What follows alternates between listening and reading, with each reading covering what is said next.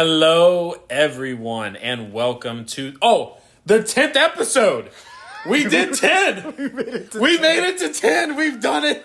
The 10th episode of the DNA Football Talk podcast. I am one of the hosts. My name is David. I am joined, as always, by my good friend Anthony. Anthony, how are we doing? I'm doing great, man. We're at 10 episodes? 10 episodes. That means we've been doing this for 10 weeks straight, man. And now we are finally in football season. Training camp started, man. Oh, dude, I can't wait. I'm seeing all the clips and the pictures of just everything from training camp. It just can't come fast enough. Oh, my gosh, man. We are just weeks away at this point from regular season football. We're only a week out from preseason football. I mean, let's do it, man. I am pumped. We got some stuff to talk about. We got the NFC breakdown this week, the NFC South breakdown this week. Who's going to win the NFC South? I don't know. We're about to get into it, though. That's why we're going to talk about it. Julio Jones is now a Tampa Bay Buccaneer, though. Yeah, you get a guy who hasn't been good in about 4 years, so congrats. Yeah? Hey, listen, all right? Don't knock it, all right? But we got Julio Jones to the Bucks. We're going to get into that. Baker Mayfield and Sam Darnold, they seem to be having a true battle of who's going to be the number one quarterback, so we're going to get into all of that. Prayers up for Ryan Jensen. Doesn't look good for him. So definitely some question marks about who's going to fill his spot. What are some of the options? We're definitely going to dive into that. And then it looks like Marcus Mariota is Atlanta Falcons guy for the time being. So we got some stuff to break down. So let's just dive right into it. Julio Jones to the Bucks. Now you say he hasn't been good in 4 years. He's been injured. What can you say? But 1 year deal for $6 million, up to $8 million with incentives. So definitely, I mean, if you look at it for Julio Jones, that's a bargain. Yeah, if the guy was making at $1.22 million a year. Now you're getting him on a $6 million deal, essentially, with up to $8 million. I mean, he could be a game changer for you in the red zone if he's healthy. Yeah, if he stays healthy. And the good thing about it is that with the Bucks losing AB last year, Antonio Brown, especially in kind of the way that he exited, just leaving in the middle of the game against the New York Jets, while the Tampa Bay Buccaneers were down at the time. My goodness, man. I would probably walk out on them too, if I'm not going to lie. But anyway, so He might be the new Antonio Brown. They brought in Russell Gage. Russell Gage is a solid slot receiver, especially with the compliments of Mike Evans and Chris Godwin on the outside. But now you really do bring in a guy who can truly change the game and is a big target for Tom Brady. Yeah, because you want to give him somebody in the red zone outside of Mike Evans, and bringing in Kyle Rudolph. Yeah, he's nice in the red zone, but you got Julio Jones, yeah, the guy's a freak. The guy's a freak of nature. Yeah, and that's the thing that I like about this signing for the Tampa Bay Buccaneers. It's not that he's going to come in there and be the guy. He doesn't have to do that. He can come in. He can kind of almost be like a reliever. He can play in Mike Evans' role when Mike Evans needs, to come off to the sideline. He can play in Chris Godwin's role. So he can just kind of be a rotational guy. So he can see definitely a lot of field action this year because, he can kind of be in the mix of it all. But just think about this right now. Tampa Bay is lined up on offense. Tom Brady's in the shotgun. You got Leonard Fournette off, to the side of Tom Brady, right? And the off back.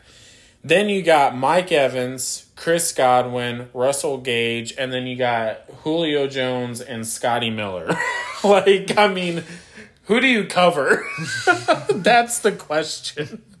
Yeah, it's going to be interesting, especially if he can stay healthy. And, Tom Brady is the kind of guy who he's going to elevate really everybody on the whole team. Yeah. So you can't really count Julio out, even though he has been injured. But to go from Ryan Tannehill to Tom Brady, that's a game changer. Oh, for sure. It definitely is a game changer. Now granted, we have seen Ryan Tannehill kind of come up a little bit as far as his quarterback stature. He was under Adam Gase, and that was just a bad situation down there for him. But yeah, from Ryan Tannehill to Tom Brady, that's night and day difference. And, like you said, Tom Brady automatically elevates the team. But it's not only that. It's Julio Jones is a guy, and a lot of these guys that are on this offense watched Julio Jones play when they were hoping to make it to the NFL. Yeah. So he has that veteran presence in the locker room. He can kind of coach some guys on, some different techniques that he learned. So he doesn't need to be the guy. And that's what I like about it. I feel like it's a perfect fit. It's definitely a surprise because I knew that the Bucs might go after him because of the rumors about Tom Brady reaching out to Julio Jones after he left Tennessee. But I just had it in my head that Julio Jones was going to be an Indianapolis Colts come the start of the season because Matt Ryan's with Indianapolis. They need receivers. It just makes sense. And they had the cap room to definitely pay him what he's really worth. Even at this point in his career, Julio Jones, again, at $6 million a year, I mean, that is dirt cheap for that kind of guy. And again, what he can bring to the team outside of his physicalness, on the offense and just what he can do if he's healthy. Again, that's the big kind of question mark around him. But I think he can stay healthy. Yeah, definitely. And I don't know if you know this, but it was the Bucs, the Colts, and the Packers that were trying to go after him.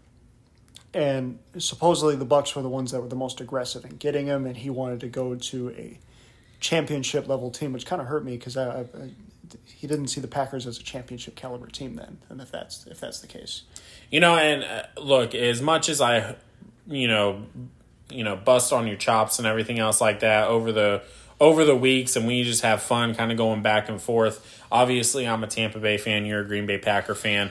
But at the end of the day, Green Bay, the Bucs and Green Bay are kind of really the only two NFC relevant teams right now.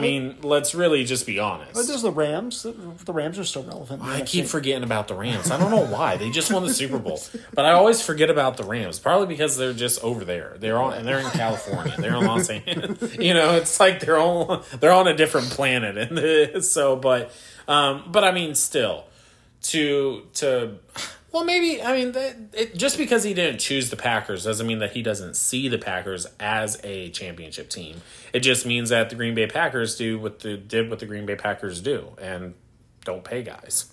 Unless if your name is Aaron Rodgers. Yeah, we got to ride the Aaron Rodgers train until that dies out, like you with Tom Brady, until that probably leaves after this season. But again, the rental. But yeah, the Packers are obviously known for drafting and developing their players, and then once they're about a year before they'd be leaving their prime, we trade them, let them walk. It's kind of the Bill Belichick move too. Yeah. And our scouts are good. We're just really good at developing our players, Yeah, exactly. So, but if kind of going back to Julio Jones, when you look at prime Julio Jones, and you look at the team that was around him, he had Rodney White as the other wide receiver on the team. He had Tony Gonzalez. Now, granted, it was an aging Tony Gonzalez, but Tony Gonzalez is Tony Gonzalez. And he had Matt Ryan as a quarterback, who is not a bad quarterback at all. So, when you look at that, and then you kind of look at his current team, he has Mike Evans, Chris Godwin, Russell Gage, and then Tom Brady throwing him the ball.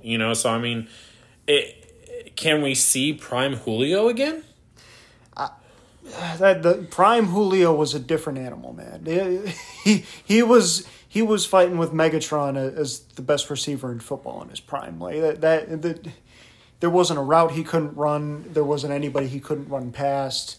He was the man in Atlanta, and he isn't that guy anymore, and it's because of the injuries. Yeah, definitely the injuries have set him back. Hopefully he can stay healthy this year. And just to kind of tie in with that, Ryan Jensen goes down, and he goes down in ugly fashion, and we hate to see it, especially the first week of training camp.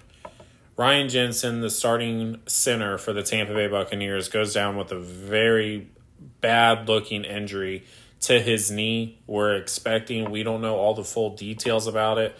I still think that they're waiting for the official MRI and reports from the doctors and everything, but it just looks like he's probably going to be out for the year. Yeah, when I saw the tweet that he went down on the field and they had to cart him off the field, like he couldn't get up on his own accord. That to me that screams ACL tear, but nothing official yet. But that's what it looks like to me. Definitely. And I didn't see. I mean, I don't know if there's any footage of it, and I don't necessarily want to see the footage, but I don't know what happened.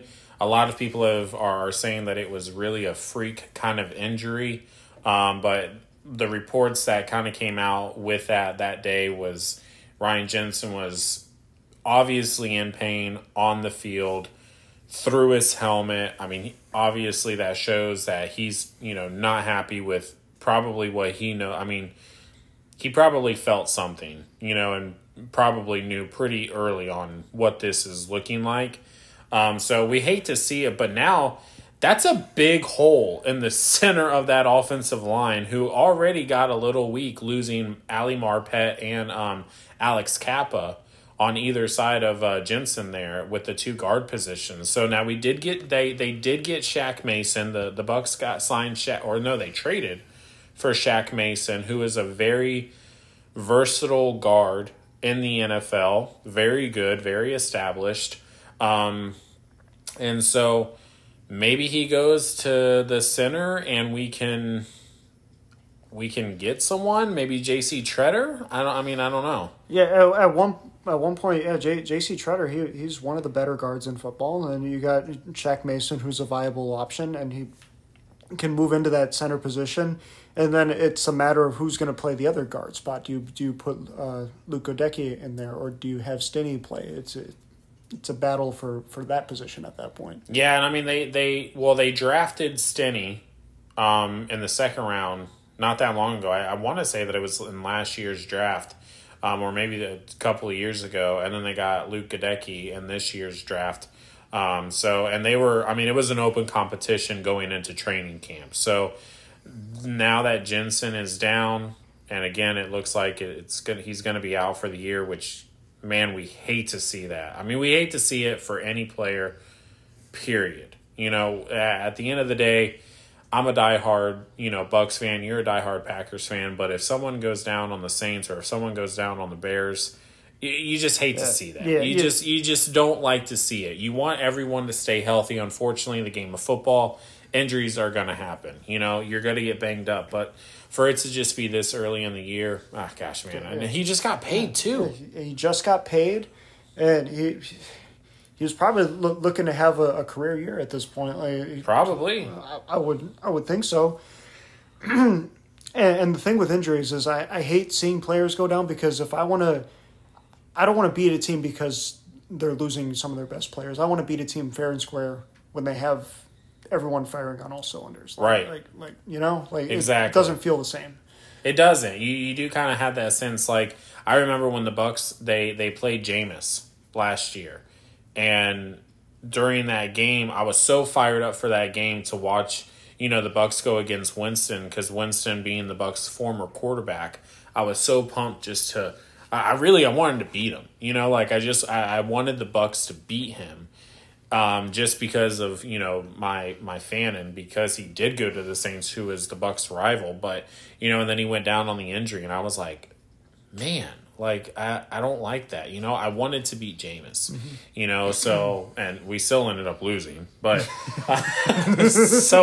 but yeah, we definitely we hate to see it. And hopefully. I don't know if they're going to have the cap space, though. I mean, how much cap space do these guys have still after the 6? And, you just gave Julio 6.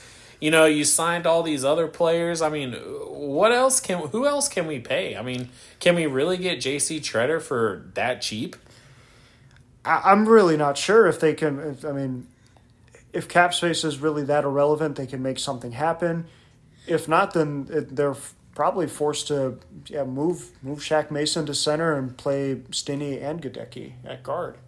Maybe that is. Maybe that is an option. Yeah. Maybe if they both show, maybe that's what they'll try and do. They'll just kind of roll that out and see if it happens, and then If not, then they just obviously they have definitely a lot of work ahead, and not a lot of time to get that figured out, because the center is a position that outside of the quarterback needs to really kind of see the whole field also. Mm-hmm. And he's a communicator across the line, and that's why Jensen was so good. So yeah, we hate to see it. Again, prayers for the big guy there. And, it's definitely a speedy recovery. Hopefully, if the Bucs make a playoff run, which I'm assuming pretty much everyone is assuming that they're going to, hopefully maybe he can come back, for a playoff run. Yeah, and if it is an ACL, imagine he comes back and he pulls like a Cam Akers. He's just back in like 6 months. Oh my gosh, man, that'd be insane, especially for a center position. Yeah, he's a big guy, so he's putting all that weight on his knee. Yeah. Gosh, man, the recovery I heard is definitely tough. On that. So, but nothing but prayers for Jensen. But what are the Bucs going to do now? And only time will tell. So, but I think that maybe moving Shaq Mason to center is going to be the best thing to do. Yeah, and we're. Just to put in perspective, we're dealing with our own offensive lineman who's dealing with an ACL tear, and he's been out for almost 2 years now. And you say that as in referring to the Green Bay Packers, right? Bakhtiari, David Bakhtiari. He went down in 2020. He played a meaningless game last year against the Detroit Lions at the end of the year. Don't know why. And he came into training camp this year, and he's still with the rehab team. So it's really a coin toss of how long this is going to take. Yeah, well, we hope nothing but the best. And, I'm excited to see what Tampa does to move forward, because obviously, Brady has shown in the past that if he doesn't have the greatest protection, sometimes it's not the best performance. So, we shall see. Now, granted, going back, they did just sign Julio Jones. They have a plethora of offensive weapons, so maybe Tom Brady doesn't need as much time as he used to need, because people are just going to be open. Mm-hmm. And I saw a stat that he actually had the fastest snap to release time in the league last year. I believe it. I want to say it was 2.3 seconds. He was getting the ball out of his hands. That's insane. From snap to throw, about 2.3 seconds, he was getting the ball out of his hands. Jeez. So the offensive line, if he's getting the ball out that fast, if the offensive line can hold up for longer than 3 seconds, longer than 3 seconds, they can work with it. Yeah. Well, time will tell. But let's move on to another NFC South team who made some headlines this week because of their coach. And I'm referring to the Carolina Panthers. Matt Rule apparently came out and said that he is not the one to pick the starting quarterback. It's the players. And I understand what he's saying and referring to that, because the players their play is going to be the determining factor. It's not going to be him predetermining, okay, I want Baker because he has better stats, he's the better this, that, and the other. No, I want to see both of them on the field together competing, and whoever comes out better, they're going to get the job. Yeah, it's more of it. He still makes the decision, but the players and their ability to play and their level of play is how they pick who is the starting quarterback. So the media had a ton of fun with that, though, this week, and really, I feel like kind of blew it out of proportion. Let's relax a little bit. I understand what he says is kind of an eye opener. When you first hear it, it's like, whoa, dude, you're the head coach. Your job is to assemble this team. What do you mean it's not your job? But when you really look at the fullness of the question that was asked, and when his response and his full response was, look, I'm not here to make these players. It's going to be the level of play that these players play at. Mm-hmm. Man, that's a lot of. That was a tongue twister right there. But he still makes the decision. That's even what he said. He's like, I'm going to make the decision, but the level of play that they play at is going to be how I determine on what that decision is going to be. So Baker Mayfield, Sam Darnold. Look, I don't want to call Sam Darnold a bust quite yet, because it's hard to judge a quarterback, especially in the situations that he's gone in.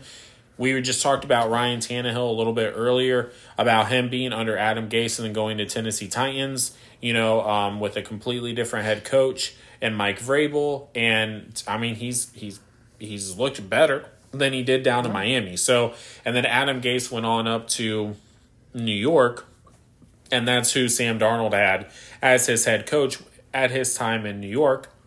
And now he's with an unproven coach in Matt Rule. So it's really hard to say, like, hey, is this guy a bust?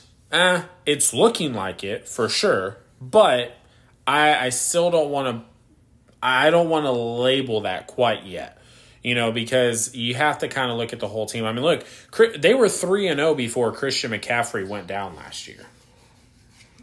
Yeah, and I mean, Christian McCaffrey is a game changer. You think about his situation in the Jets with Adam Gase, and then he comes to the Panthers at the same time that Gase leaves the Jets, and then he starts out with the Panthers, and Christian McCaffrey goes down. Yeah. So he's without his best offensive weapon, and it's left up to Sam Darnold to do his best to figure it out at that point. Yeah, so it's really hard to say. But with all of that being said, I still think that Baker gets the starting position. Yeah, I mean, he had a good run the last few years. They made it to the playoffs, and they ran into the Chiefs. Anyone who runs into the Chiefs probably is going to lose, unless if you're Joe Burrow and the Cincinnati Bengals. Yeah, as people have been saying about Joe Burrow, he's got that dog in him, He really does, man. And I mean, I think that he is going to be a really good quarterback. I'm really excited. We're in a new era of football, man. I grew up watching Drew Brees, Phillip Rivers, Peyton Manning, Tom Brady, Aaron Rodgers. I grew up watching those guys, Russell Wilson. I grew up watching those guys, but now we're in it's starting to become the era of Patrick Mahomes and Josh Allen and Justin Herbert and Joe Burrow and Lamar Jackson and, those kind of guys, even Kyle Murray, you know what I mean? So, we're definitely in a new season of NFL quarterbacks and, just the totality of who is out there on the field. But Baker did have a pretty solid run with the Browns, and it was with the Browns. Now, again, they had kind of a super team, quote, so to speak. Kind of. Not really, but kind of. Because when they went to the playoffs, he didn't have Odell. It was just him and Jarvis, really, and Nick Chubb. Yeah, okay. Yeah. So it wasn't like because everybody wanted to label them as a super team because, you got Odell Beckham, and you got Baker Mayfield, you got a good offensive line, you got a good running back, you got all this, that, and the other. But at the end of the day, they weren't on paper as good as people like to think. They weren't healthy. No, they weren't healthy. No, and even in 2020, they were one of the teams that got hit the hardest with COVID too. Oh, that's right, they did. They got pretty hit hard with COVID and all that stuff. So, and to still make it to the playoffs, yeah. No, and I mean, like I said, but I don't see that the Panthers are going to trade for a guy to say, sit on the bench. I don't see that. Unless if Sam Darnold just blows the door off of Baker Mayfield and his performance at training camp, it just doesn't make sense to me. Why would they do that? No, and he's not going to make that big of a jump in development just through 1 year. Yeah, it's almost like you have a franchise quarterback and then go and pick a quarterback in round one. You just don't do that. I don't understand. Oh, I see what you do. Okay, yeah, and then he sits on the bench for 3 years, and yeah, okay. Yeah, I'm referring to Jordan Love with the Green Bay Packers, and even his time with the team is uncertain because at some point we're gonna have to pay him, and we don't know what we're gonna do with him. But to get back to Baker Mayfield, I feel like it's not a matter of if, it's a matter of when Matt Rule is gonna pull the trigger. Yeah, and I want to say, I mean, I don't know. It's hard to say. Maybe he might be leading up into week one and just going, Baker's the guy. Or game time decision. I mean, let's hope that he doesn't do that because I don't know. I don't know. I mean, Matt Rule seems like a different kind of guy, in the NFL. I mean, he had success at Baylor. Coming from Baylor, he definitely changed that organization around, made them a winning organization again, somewhat. For Baylor standards, he made them good. And relevant again. So, but when you get into the NFL, it's just a different beast. Mm-hmm. You know what I mean? So, who knows? But I just don't see Baker sitting on the bench come week 1 and Sam Darnold gets the starting position. No, I don't either. Like I said, it's not a matter of if, it's just a matter of really when he finally decides, okay, Baker's the guy. Yeah, Baker's going to be the guy. If you're a betting man, put money on Baker. Or, but who knows? Don't listen to me. Speaking of teams who didn't hesitate to give the starting position to their quarterback, Atlanta Falcons named Marcus Mariota their starter after 1 day of training camp. Yeah, and it's ironic when Desmond Ridder came out and said, "I'm not leaving until I get Atlanta a Super Bowl," and then you're the backup. Yeah, well, hey, I appreciate your confidence, but I can also see the other side of it where, okay, Marcus Mariota, he's been in the league for now going on 7 years now. He was drafted in 2015. He's more experienced. Let Desmond sit behind him. Atlanta kind of sees that they're a bit of a dumpster fire of a team right now. Yes, they are. They really don't have anyone right now. They got Kyle Pitts. They drafted Drake London. Who, he's a question mark right now. We don't know. Maybe. We don't know, maybe. But, and on the other side of it, we're not going to be able to judge Drake with... We're going to be judging Drake London off of Marcus Mariota at quarterback? Right? Well, yeah. But Marcus Mariota with the Tennessee Titans, he led them to the playoffs, 1 year. He beat Kansas City in the wild card, and then he lost to Tom Brady and the New England Patriots in the divisional round. So can you really blame him? No, I mean...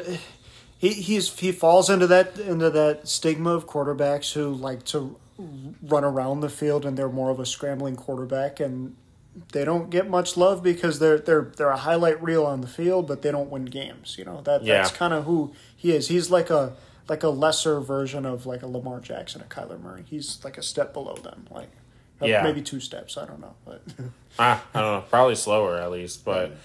Who knows? But when Marcus Mariota, when he was with the Tennessee Titans and he did make the playoffs, his stats weren't the greatest, honestly. He had 2,500 yards, 11 touchdowns, 8 interceptions, and then he ran for 357 yards and 2 touchdowns. So, I mean, in total, he got the team 13 touchdowns, but only 2,500 yards passing. Now, granted, you have Derrick Henry in the backfield, which I understand. Derrick Henry is Derrick Henry.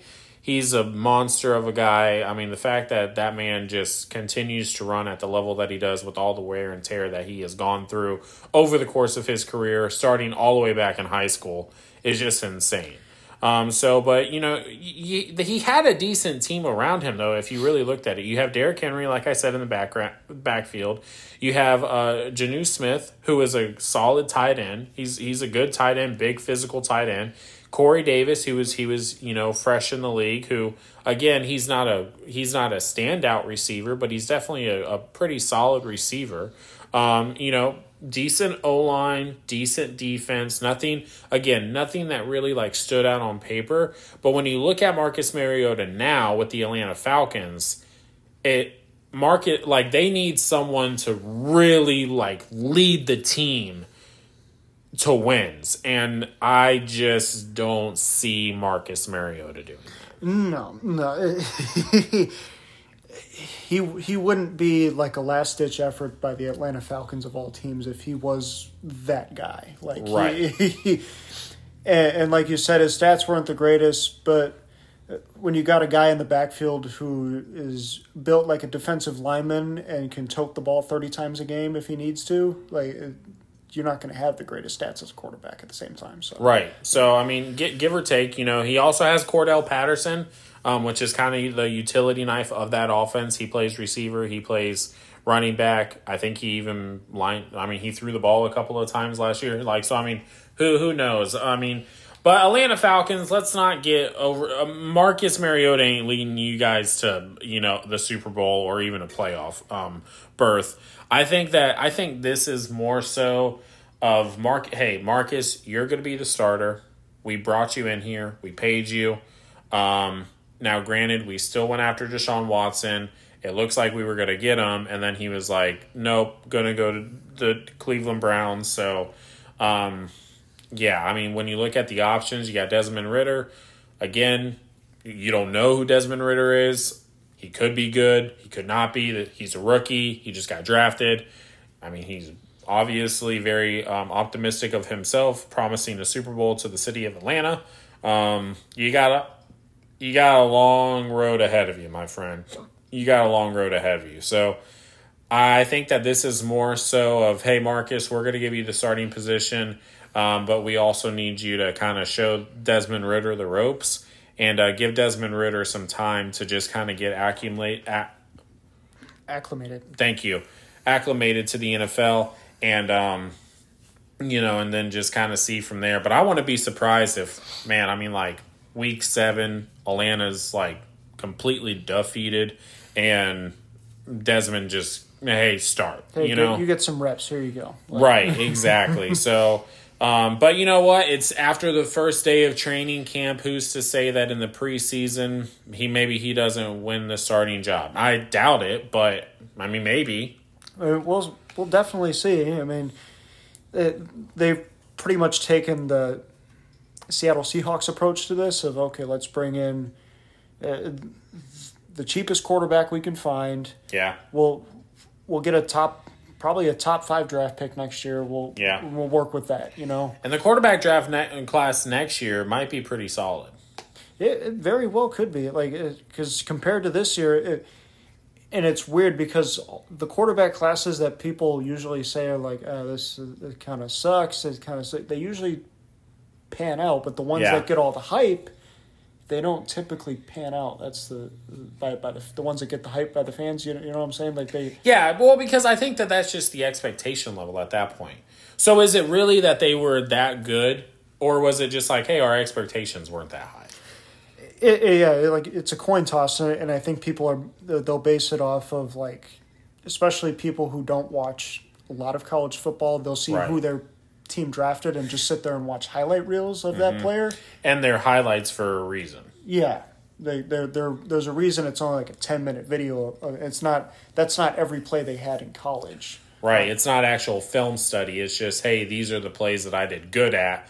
Now I'm going to combine them all into one video, and you're going to think that I'm some ridiculous athlete and everything else like that, and I'm really not, So it's just one of those things where I don't know. If Marcus Mariota wins the Atlanta Falcons 5 game this year, again, what's our expectations right now? So if Marcus Mariota wins 5 games with the Atlanta Falcons this year, we might be going, oh, Marcus Mariota's a pretty decent quarterback. who knows? In a world where Blaine Gabbert led the Jaguars to an AFC championship, anything's possible. You mean Blake Bortles? Well, Blake Bortles, yeah. Blake Bortles, not Blaine Gabbert. Blaine Gabbert's the backup for Tom Brady right now. Yeah. He has the best job in the league. But wasn't Blaine Blaine was in Jacksonville at one point. Blaine was in Jacksonville at one point. Okay. Yeah, so you weren't losing your mind completely. No. Remember, I can only be the non-sane one on this podcast. Yeah, I got it. But speaking of the Atlanta Falcons and their expectations, we're going to break down the NFC South, and kind of like last week, it's the tale of two teams. You got the overachievers and you got the underachievers here. So, and the Atlanta Falcons, I have in dead last for the NFC South. I actually have them only winning 1 game this year. Yeah, I was right there with you. I believe I had them going 2-15. So it's kind of like maybe Marcus Mariota surprises us for 1, maybe 2 games, but they're on a fast track for a top 3 overall pick, if not the number 1 pick. Yeah, they're probably fighting with Seattle, I would say. Yes, I would agree with that. Yeah. So I don't know. Atlanta Falcons, I don't have a lot of expectations for. It's just the schedule doesn't favor them. Their team they're just not good. They're not put together. Matt Ryan isn't even the quarterback anymore, so he can't bring them to life, you know? Like, he just can't do that. So it's one of those things where it's like, all right, well, I mean, now what? Well, you rely on Marcus Mariota and you hope for the best. But again, I think that we're only going to be looking at a 1-win team this year with the Atlanta Falcons. Yeah, and to be honest, they're going to rely on Kyle Pitts. They're going to rely on Cordero Patterson in the running game, the play action. They're going to try to probably utilize Cordero and Kyle as much as they can. Yeah. And if Drake London pans out, that's great. But it's a big question mark of, okay, we got Drake London, you got Desmond Ridder. We'll see how things pan out for them, but I don't see it working for them. And I mean, honestly, Kyle Pitts only got 1 touchdown last year. He had a good year overall, but he only had 1 touchdown. Yeah. So, I mean, it's like, you know, we're going to have, I mean, he is, now granted, I still think that Kyle Pitts is a very gifted tight end. I think that he's one of the best tight ends in the league, even just this being his second year. So I definitely believe that, you know, you can kind of lean on him as your offensive target, but when everyone knows who you're going to, and you have you don't have like a top 10 quarterback or a top 5 quarterback in the NFL who can really manipulate the defense and, you know, and their reads and everything else like that, it's going to be easy. Hey, cover Kyle Pitts, you know, just like freaking triple, you know, cover him, you know, and give up on everyone else. Again, if Drake London pans out, that's going to help out the whole Kyle Pitts situation. But I had the Falcons going 1-16. You agree with me. Coming into solid third place is the Carolina Panthers. I have them winning 3 games this year. I know I said, you know, sign my petition for the Panthers to win the division. No one signed it. No one signed. Nobody probably will sign it because when you really take a step back and look at their schedule, it's rough. Yeah. Unless Baker Mayfield plays lights out and Christian McCaffrey is back to being Christian McCaffrey. Which he very well could be, but again, is it going to be an injury? It could be an injury, and you don't know what the chemistry is going to be between you know Baker Mayfield and, say, DJ Moore, because DJ Moore is the clear number 1 receiver. Yep. And, you know, I'm curious to see what Robbie Anderson's going to do because he didn't want Baker there in the first place, and if he's got to deal with him. Well, I mean, he did rebuttal that after Baker Mayfield came to the Carolina Panthers. And I think any professional would, but yeah.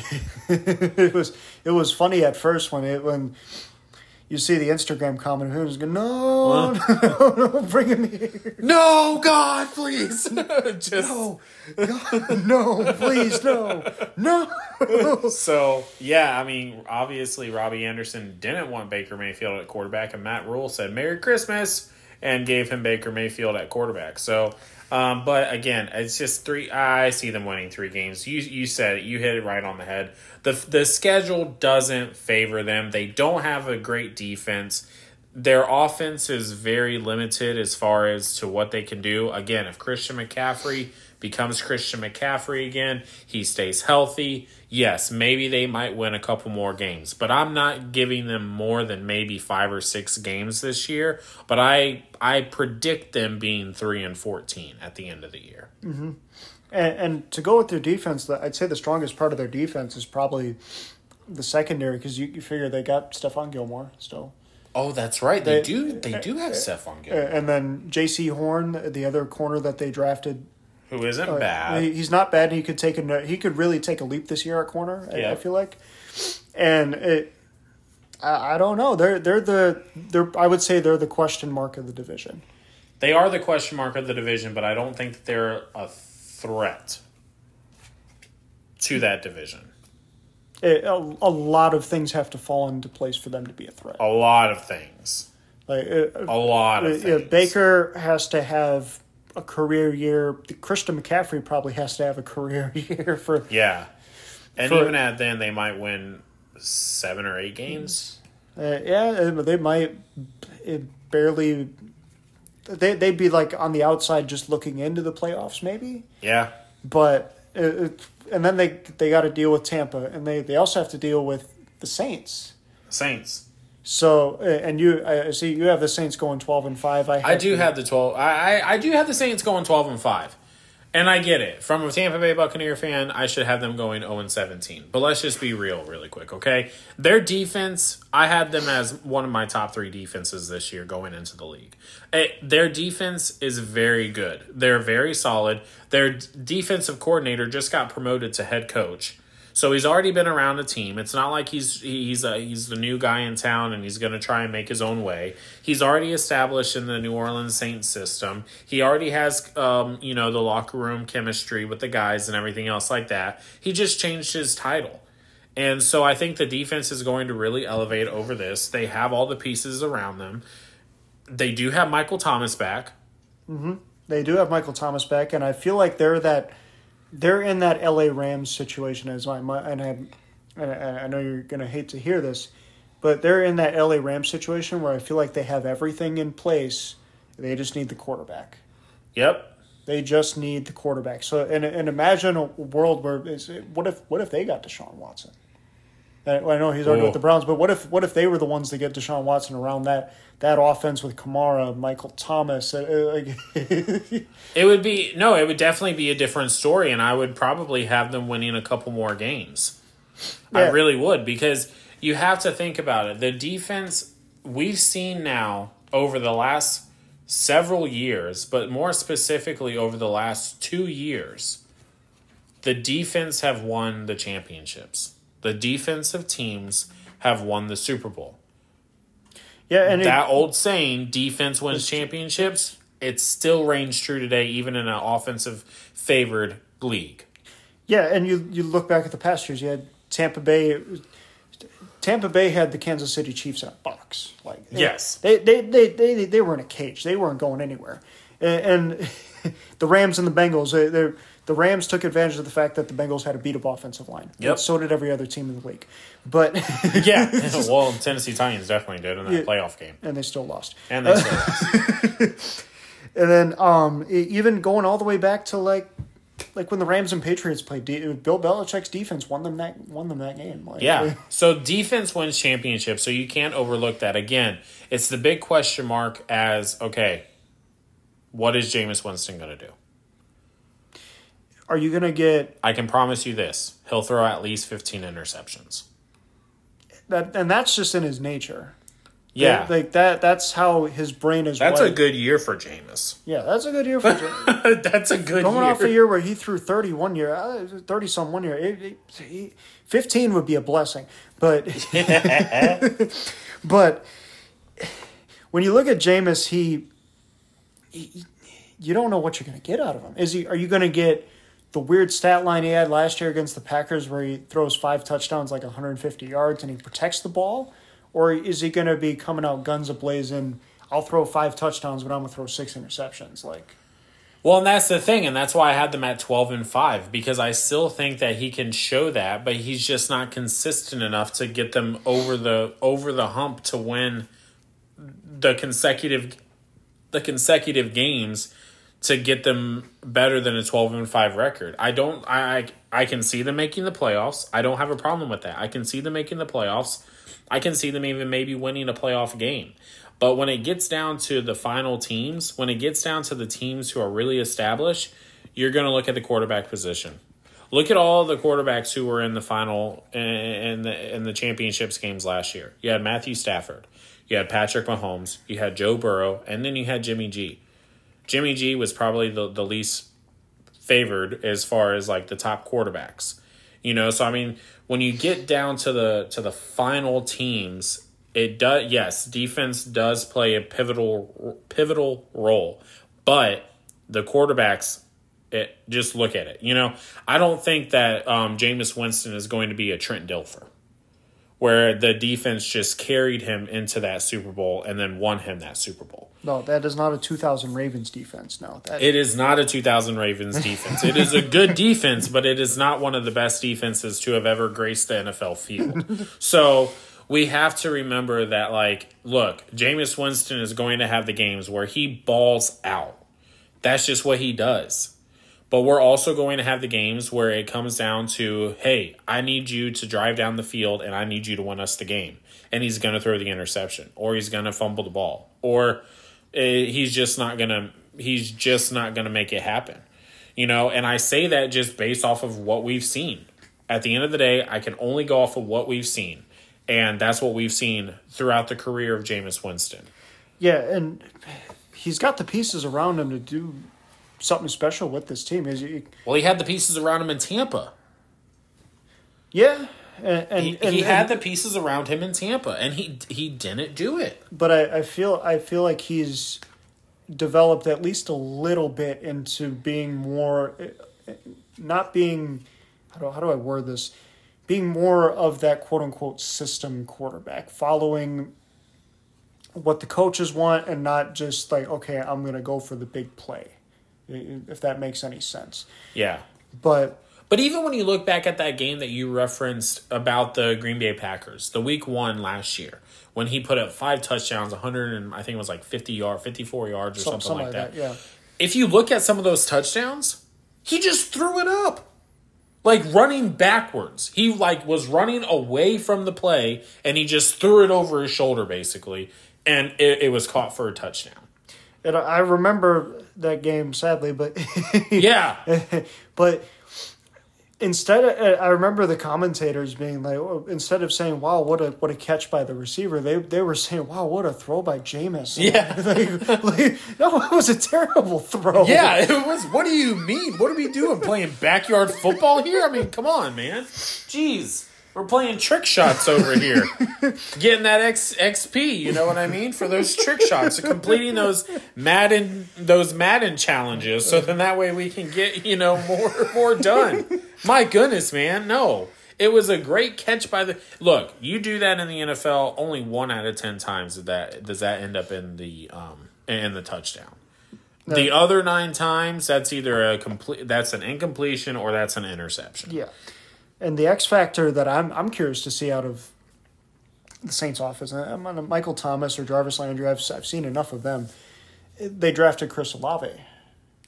They did. Who can be a very good slot receiver. Mm-hmm. And if he pans out, and you got Taysom Hill at tight end still, they got Kamara in the backfield. They're going to be the pesky team in their division.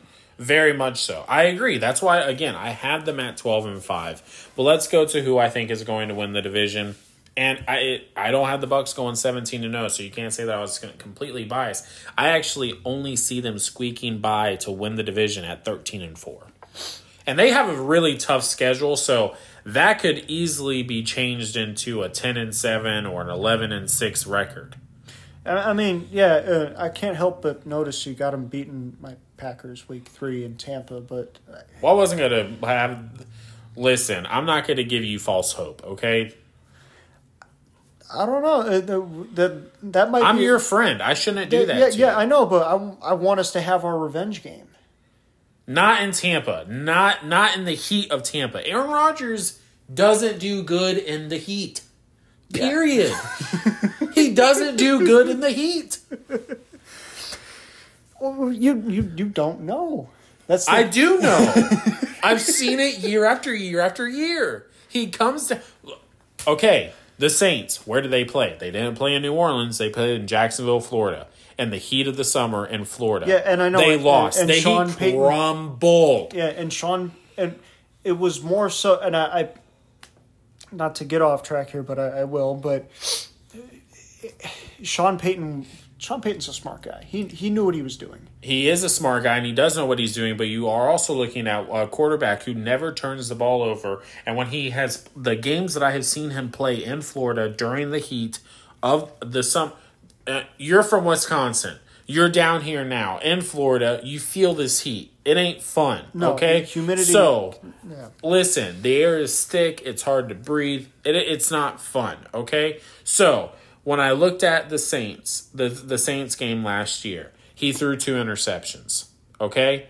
Aaron Rodgers doesn't throw interceptions. When you look at the game against Tampa a couple of years ago, again, early in the year when it was hot, and it was a 4 o'clock game, so that sun was blistering at that point. What did he do? he threw, I think, another 2 or 3 interceptions. I can't remember.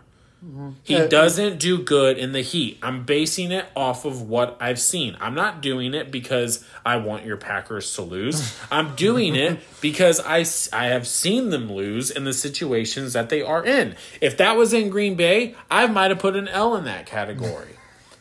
But it's you gotta. We've also lost, realistic. but I know, and we've lost in Green Bay to the Tampa Bay Buccaneers before, so it doesn't seem to matter where we play. But you brought it up, not me. Yeah, it doesn't see when you really think about it. It doesn't really seem to matter where we play. But the Buccaneers do have one of the toughest schedules in football. Yes, they do. I heard it, and when I initially saw the schedule, I was like, "Wow, this is going to be a rough year for us." And then when I was just kind of going over it over the week, I was like, wow, I really don't know. Like, I don't know. I had them sweeping the Falcons and the Panthers. I had them splitting the division with the Saints. Okay, I'm going to give the Saints the win in New Orleans. I'm going to give us the win in Tampa. I just kind of, did a coin flip with that one. But there's games in there that I have us winning, like against the Rams. I have us beating the Rams because I feel like, hey, you know what? Payback. Payback from last year. We came back on them in the playoffs. And we lost. We blew it because we decided to leave, the best receiver in the league pretty much alone. Right up the middle of the field. So we decided to blitz everyone. So anyway, I feel like that might be a revenge game. But that could easily be a loss for us. I have us, I think I have us actually losing against Cincinnati because of their offensive receivers. I don't know if our secondary can keep up with that. But that could, again, we could win that game. Hey, they still got Eli Apple at corner, and I saw the clip of him against Jamar Chase in training camp. And I'm not worried about I'm not worried about the Bengals. Like Mike Evans might have a record game that we might see prime Julio in that game. Imagine they put Julio on Eli Apple. Bye. See ya. He might have done. There's touchdown. There's Julio. Yeah. No, but what I'm saying is I don't know if the secondary of Tampa can match the offensive weapons of Cincinnati. Yeah. I don't know. Yeah. But again, we could win that game instead of losing that game.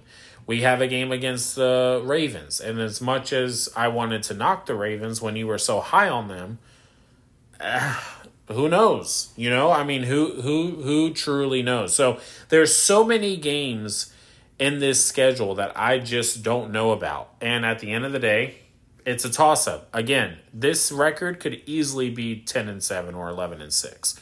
I don't see us losing more than 7 games at the very most, because I still have to consider the fact.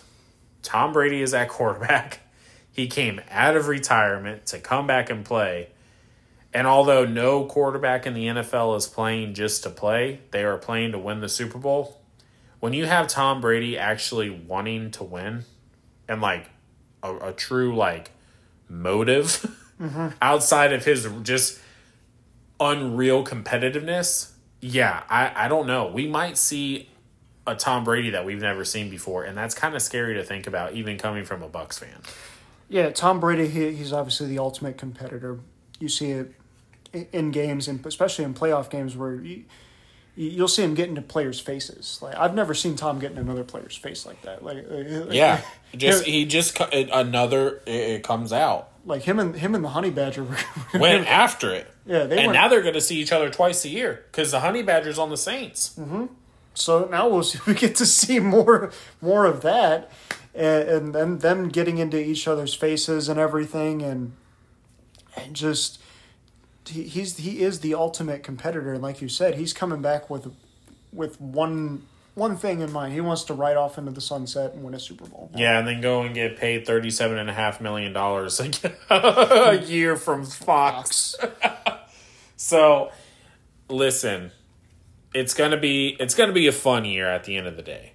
At the end of the day, this year is going to be really, really fun. I feel like there's going to be a lot of games that are very competitive, especially with kind of all the offseason moves that happen.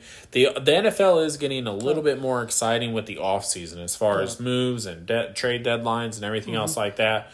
But let's hope that just everyone stays healthy. Again, prayers out for Ryan Jensen. Man, speedy recovery for you. We hate to see that. But I believe that, Todd Bowles is he's a pretty smart guy. And, Jason Light has been amazing at bringing in guys. So maybe we can see, some holes being filled. But we both, are you with me? Is the Bucks going to win? Are the Bucks going to win the NFC South? I think they win it by the skin of their teeth.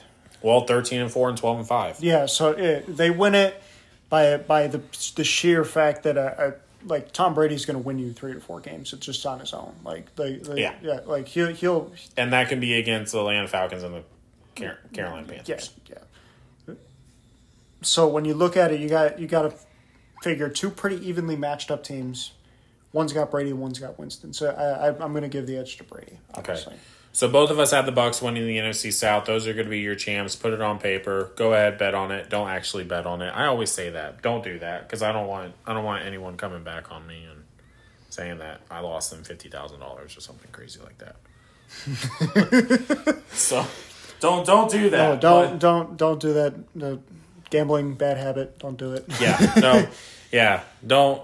Yeah. Anyway, so I think that about does it for this episode. Next week, we will be breaking down the AFC South.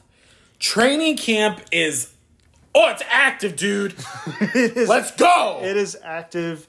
It is great. It's just great to see just the rookies and all the veterans coming back in full uniform and everything, with pads and everything. It's just football's back. Even the padded helmets. The shells. They're back. They're back. We got them. Football is back. Football, oh my gosh, man. I'm waking up and I'm seeing stuff on Twitter and on social media and on a Good Morning Football, and it's back. We have the players in the facility, man. I can't tell you how excited I am. You'll be seeing hallucinations when you start trying to see the Buccaneers in the Super Bowl too. Yeah. Okay. Yeah. So. Yeah. Just need you to know that. So, thank everybody for listening, all the support, and we will see you all next week. We will see you all next week, and like it or follow us on Twitter, Instagram, all that good jazz. Continue to listen. If you like this podcast, share it. We're growing. We're getting more and more listeners, and we are excited, man. We are definitely thankful for everyone who has been supporting us. But we will be back next Wednesday. You know the time, 12 p.m. Eastern Standard Time. Football is back. Let's go.